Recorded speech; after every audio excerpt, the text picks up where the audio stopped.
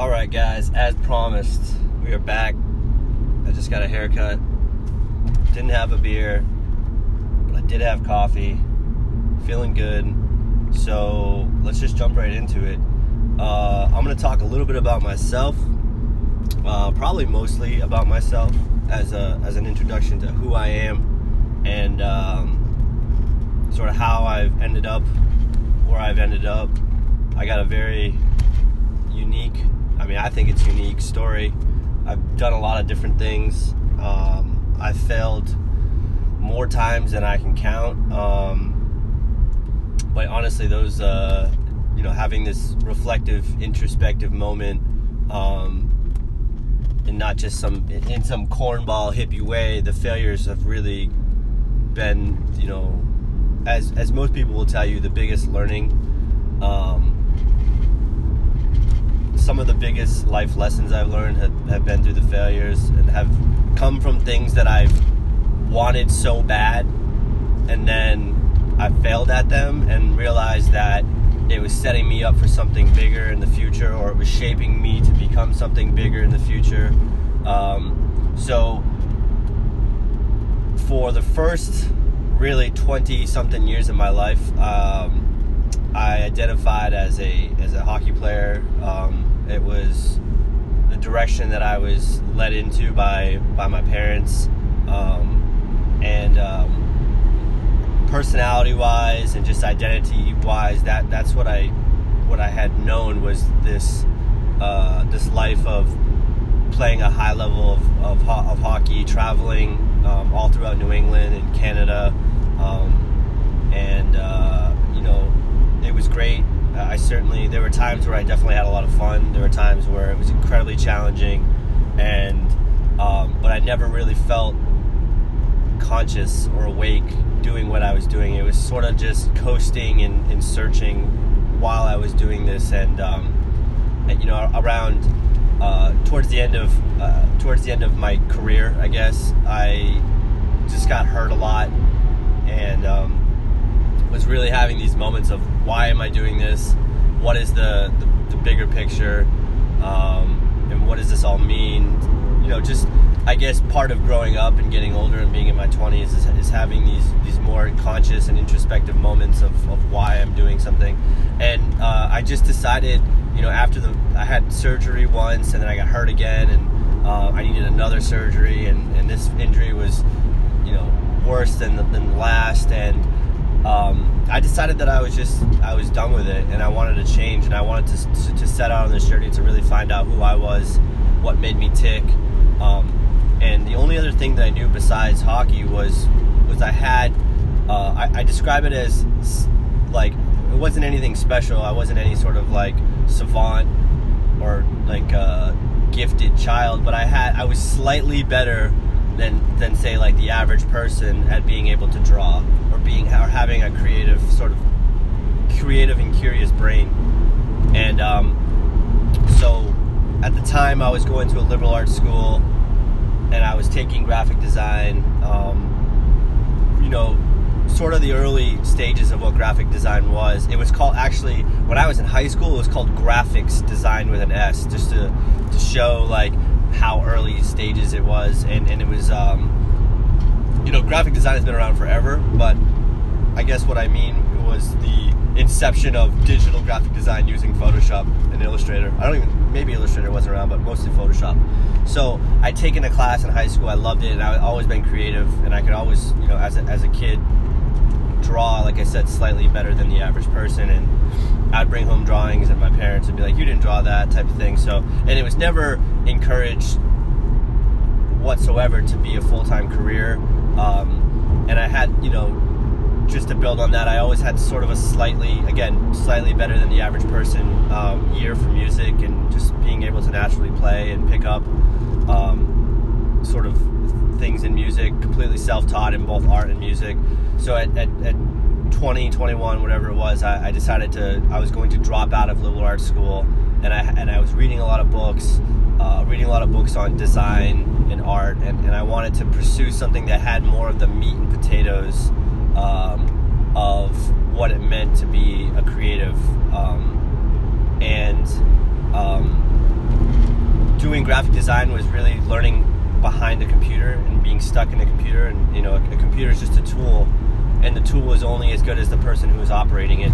So I wanted to learn more about color theory and composition and really explore the deep inner workings of art and the history of art and why things were done and the context in which they were created.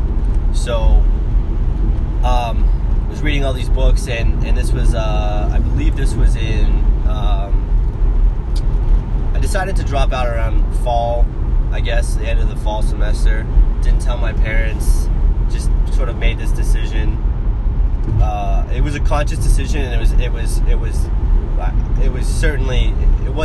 it was spontaneous in a sense, but I did the research, and I think that's an important lesson, is you can be sort of spontaneous and have these impulse moments, but definitely put in the research behind it. I think it's an equal balance of operating from your brain and your heart, and I think the two have important things to say and to contribute, but listen to your heart, listen to your head, and make those decisions equally. So it was certainly a spontaneous decision, an impulse decision, but I had some thought that got into it, and like I said, wanting to learn the meat and potatoes and the deep inner workings of art. So I decided that in order to get into a fine art school, I would need to have some kind of fine art background. So I went to this fine art school. It was the New Hampshire Institute of Arts and Sciences, just a 150-year-old conservatory, traditional art, drawing, painting, sculpting.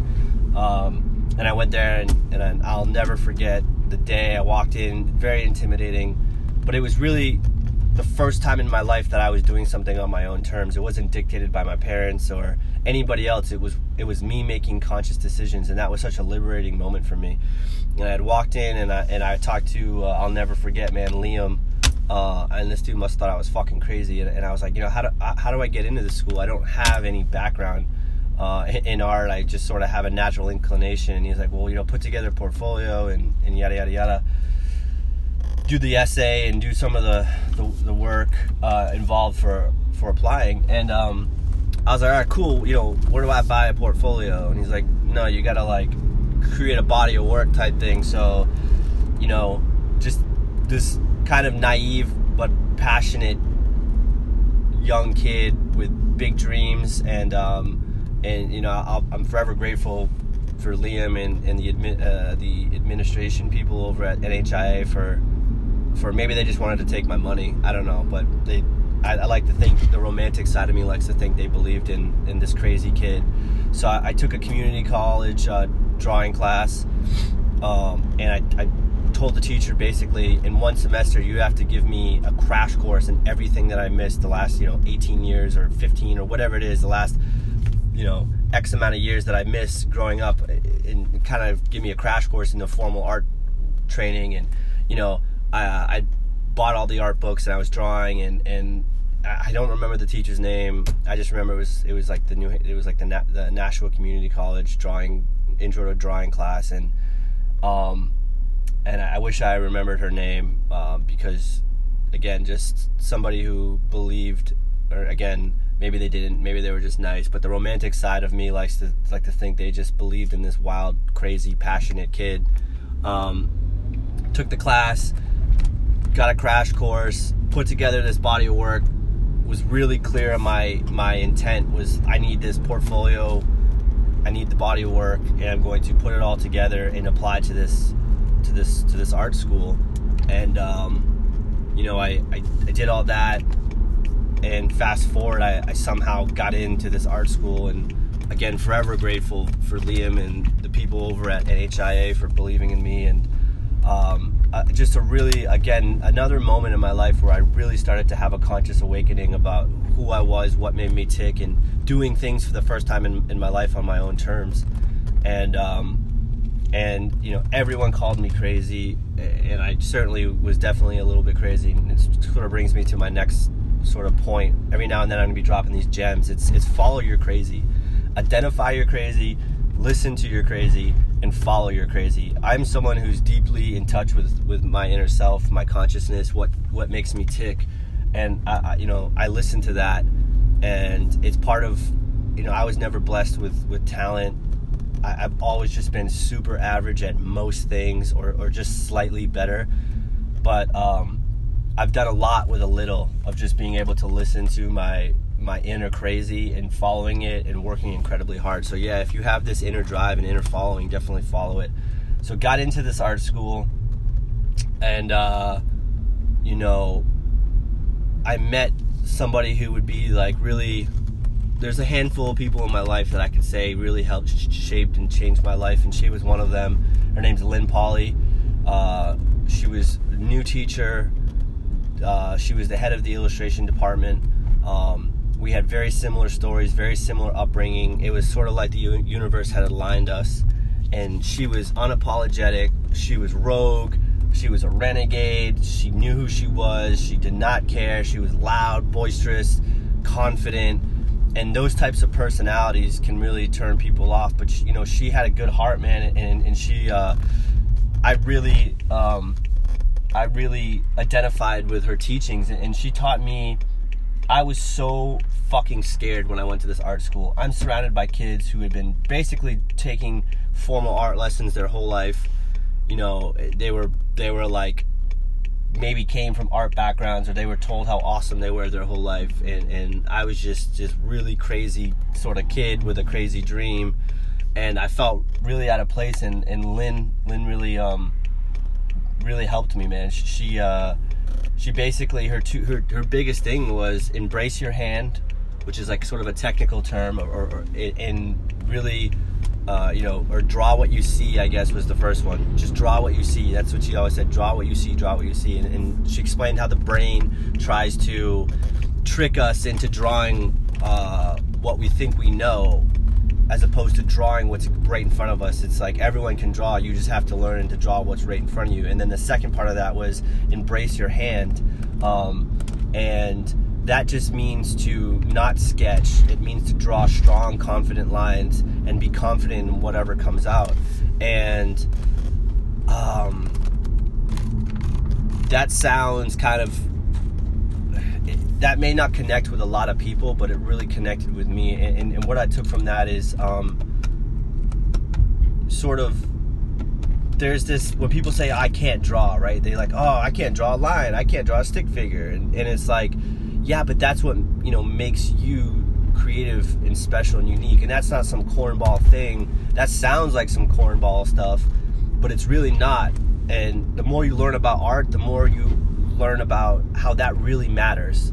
There's a lot of stuff that's just derived, and it feels so fake and unauthentic, and everything sort of looks the same. And the stuff that really resonates with me and really resonates with people who are in the art community and doing it on a high level is stuff that is highly unique and genuine, and not being able to draw, quote unquote, by technical the technical, or sorry, the traditional term of what it means to draw is actually a good thing, and it's a thing that's a positive. So that brings me sort of to like this next sort of point is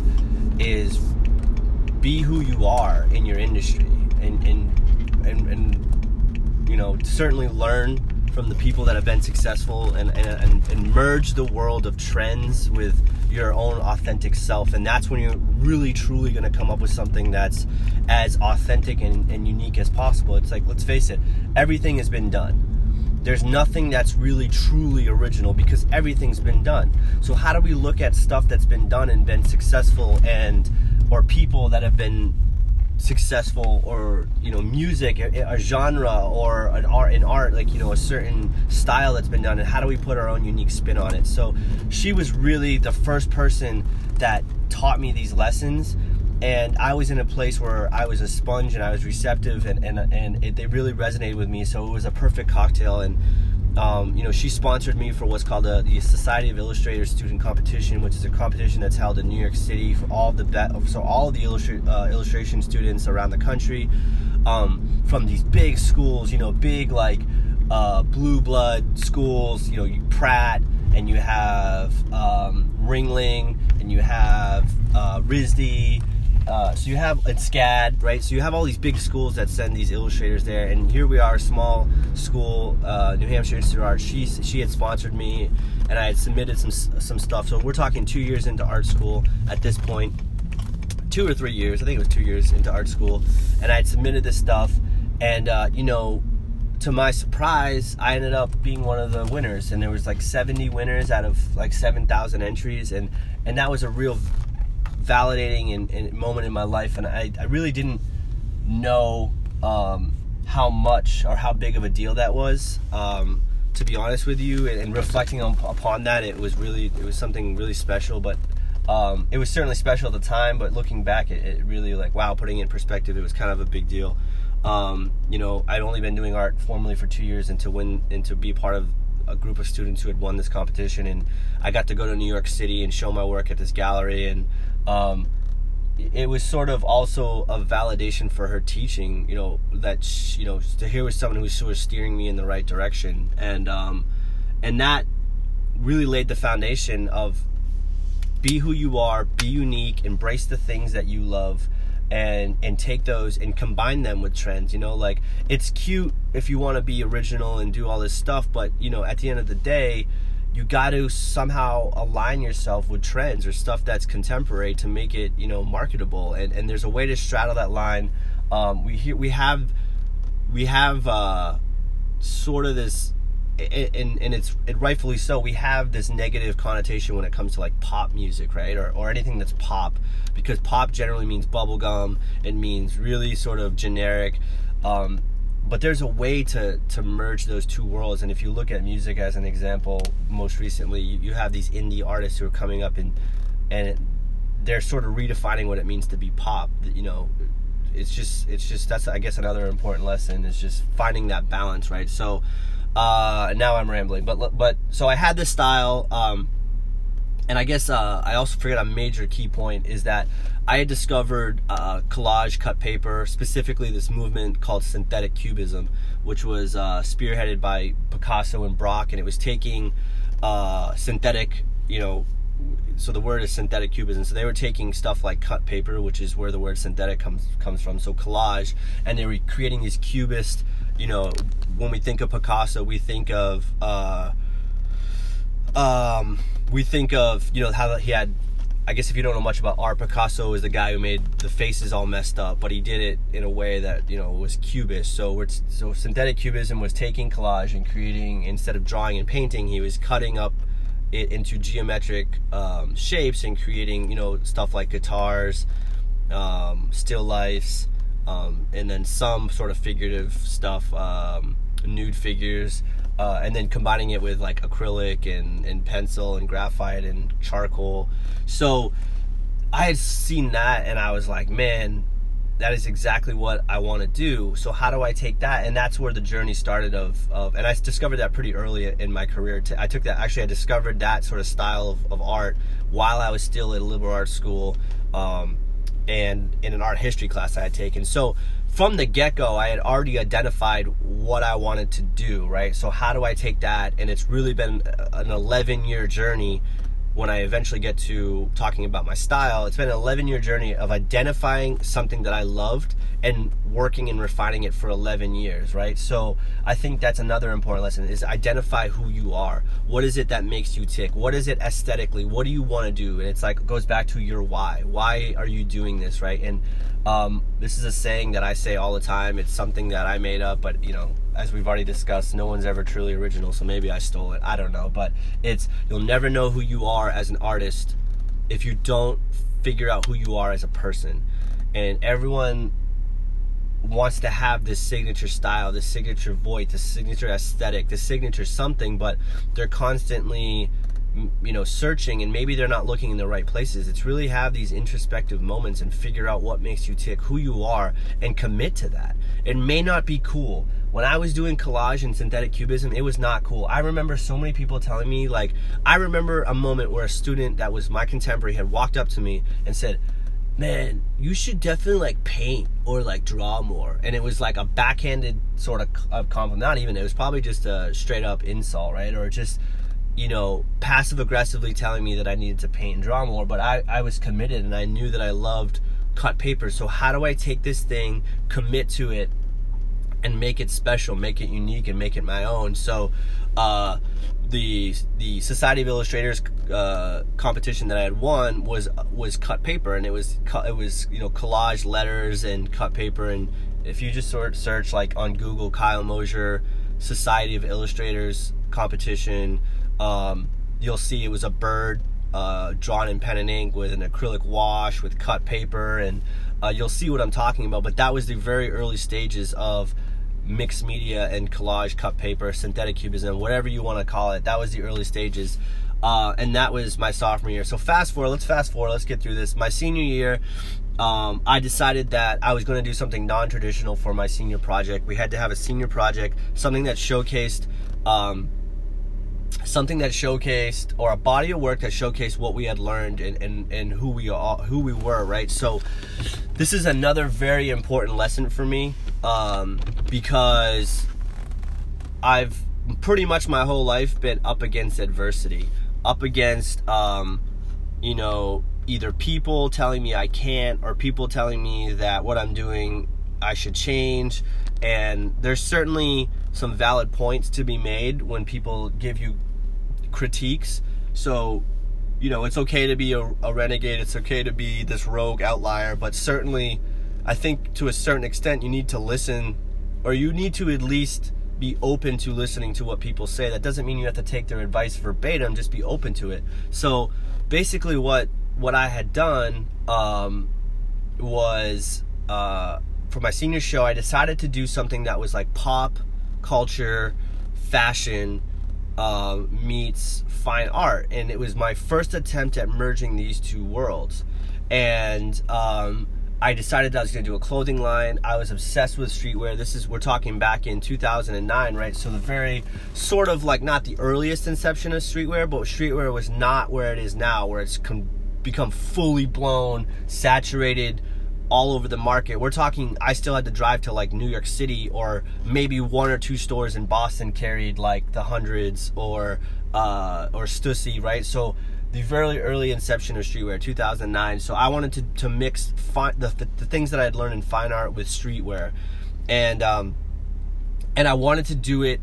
I wanted to do both traditional canvas media, non-traditional stuff like print, and very non-traditional stuff like clothing, right? And I didn't just want it to be like, oh, I'm gonna buy a pre-existing t-shirt and screen print it on it, right? And I want it to be, how do I take this shirt and make it sort of a one of one? Or how do I do a limited run by combining screen printing with also hand cutting, hand sewing, cut and sew?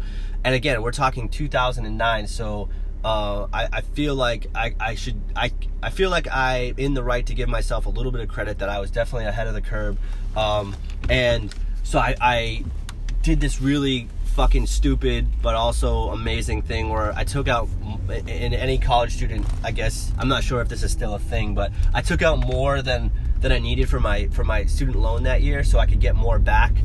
And I took that money and I invested it into buying a fuck ton of Nike, like a fuck ton of like sneakers, Nike, Circa, Adidas, a fuck ton of clothes. I had a bunch of shit screen printed. I bought a bunch of blank skateboards.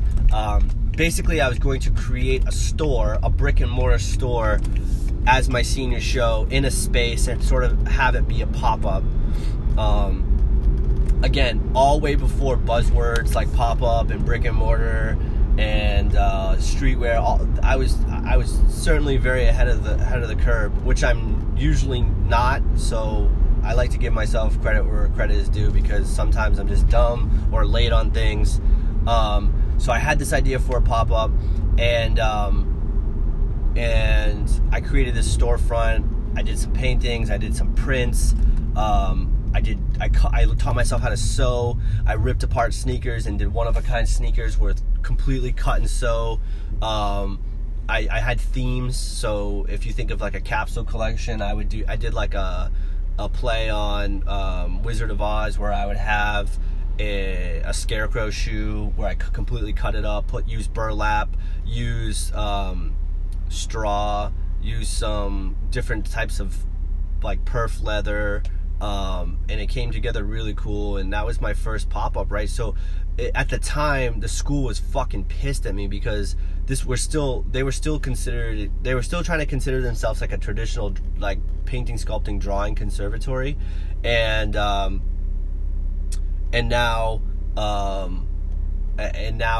they had this kid who was doing like a streetwear store using clothing, and I had straddled that line between being kicked out. Like, I remember at one point, the people that were my mentors, specifically Lynn, thought I was fucking crazy, and she didn't see or share the vision. And this is when, this is where another lesson is: don't be afraid to be bold. Even people that may be in your corner may not share your vision. And Lynn certainly didn't, and that doesn't take away from her genius. She just didn't, there was just certain things that I was ahead of her on, especially when it came to stuff like streetwear, because that wasn't her world, or combining these worlds of pop art and fine art and streetwear, and I had to go against the grain. I had to take a lot of criticism, and push through that. And this is, reflecting on it now, this just goes to show that really believe in yourself and believe in your crazy and believe in your vision. So here's where I got my first or my next big break, aside from the Society of Illustrators competition, is that I had, there was a girl who went to my school whose like brother's wife was working at Puma at the time. So she had just by chance walked through my senior show and saw that I was doing custom sneakers, and this led to an internship at Puma, which was like the fucking dream for me. Like, I was driving from New Hampshire to northern Massachusetts, Westford, Mass, if any of you guys are familiar with New England, where Puma's headquarters were, and I was doing this internship, designing sneakers and being a part of the sneaker team. And this was like the fucking coolest thing that I had ever done in my life. It was the biggest validation for me. It was the first time, it was like probably the second time I could be like, fuck you. And it's not always good to be vindictive and kind of spiteful, but every now and then you can give like a big fuck you to people who didn't believe in you, and then keep it moving and try to be humble. But every now and then you can let out your inner Kanye. And this was one of those moments where I was like, fuck you. Like, now I'm interning at Puma. I'm part of the sneaker design team. And it was amazing. It was a resume builder. And then I typical me, I fucked it up, man. I was too eccentric. I wanted to, do so much. I wanted to dictate where the sneakers would go. I was really pushing for, at 2009, Puma should be more innovative. They should be more cut and sew. They should move away and try to do more challenging things. And my big personality and my big dreams and my need to do things differently and bigger and better has really been kind of like this. It's been a double-edged sword. It's been the positive for me, and it's why I am where I am, but it's also the negative. It's why I keep getting fired from jobs. But yeah, I got fired, or I didn't get fired, but I wasn't offered a full-time position after my internship. They definitely felt like I was just sort of this uncontainable entity, right? Free-spirited. But I'm gonna wrap this first part up. I think we got a lot there. I'm getting this notification from Anchor that you are now recording long-form audio. Certain sharing features will be disabled. I don't know what the fuck that means. I'm gonna dig in and try to figure out what that means, and we'll continue. But that's the first half of my story. There's probably gonna be 2 or 3 more parts of this, and once I give you guys a sense of who I am and what my journey is, I'll start to talk a little bit more in depth about things that I can share with you. If you're an entrepreneur, if you're an artist, if you're just somebody who's fucking crazy and wants to do crazy shit, maybe I can help you or just provide you sort of a blueprint. I don't think there's a certain way to do anything. There's always exceptions to rules, and you guys can kind of just listen to me ramble on and take what you want from it, and we'll go from there. This is all super loose in structure and format, and like I said, it's partly serious, partly just entertaining. We're going to wrap it up at the 30-minute mark, perfect mark. We'll wrap it up and kind of figure out what all this technical jargon means on Anchor's side, and hopefully everything works. But I'll catch you guys on the next part of this. Thanks for tuning in. You can find me, if you guys are just tuning in, find me at Kyle Mosher, K-Y-L-E, I just forgot how to spell my name, K-Y-L-E-M-O-S-H-E-R, KyleMosher.com. My social handle, the only one I have, is Instagram. It's the T-H-E, Kyle Mosher, K-Y-L-E-M-O-S-H-E-R. Or just put my name in Google and find out what all the good and bad things people have to say about me and my work. Thanks, guys. I'll check you guys on the next episode.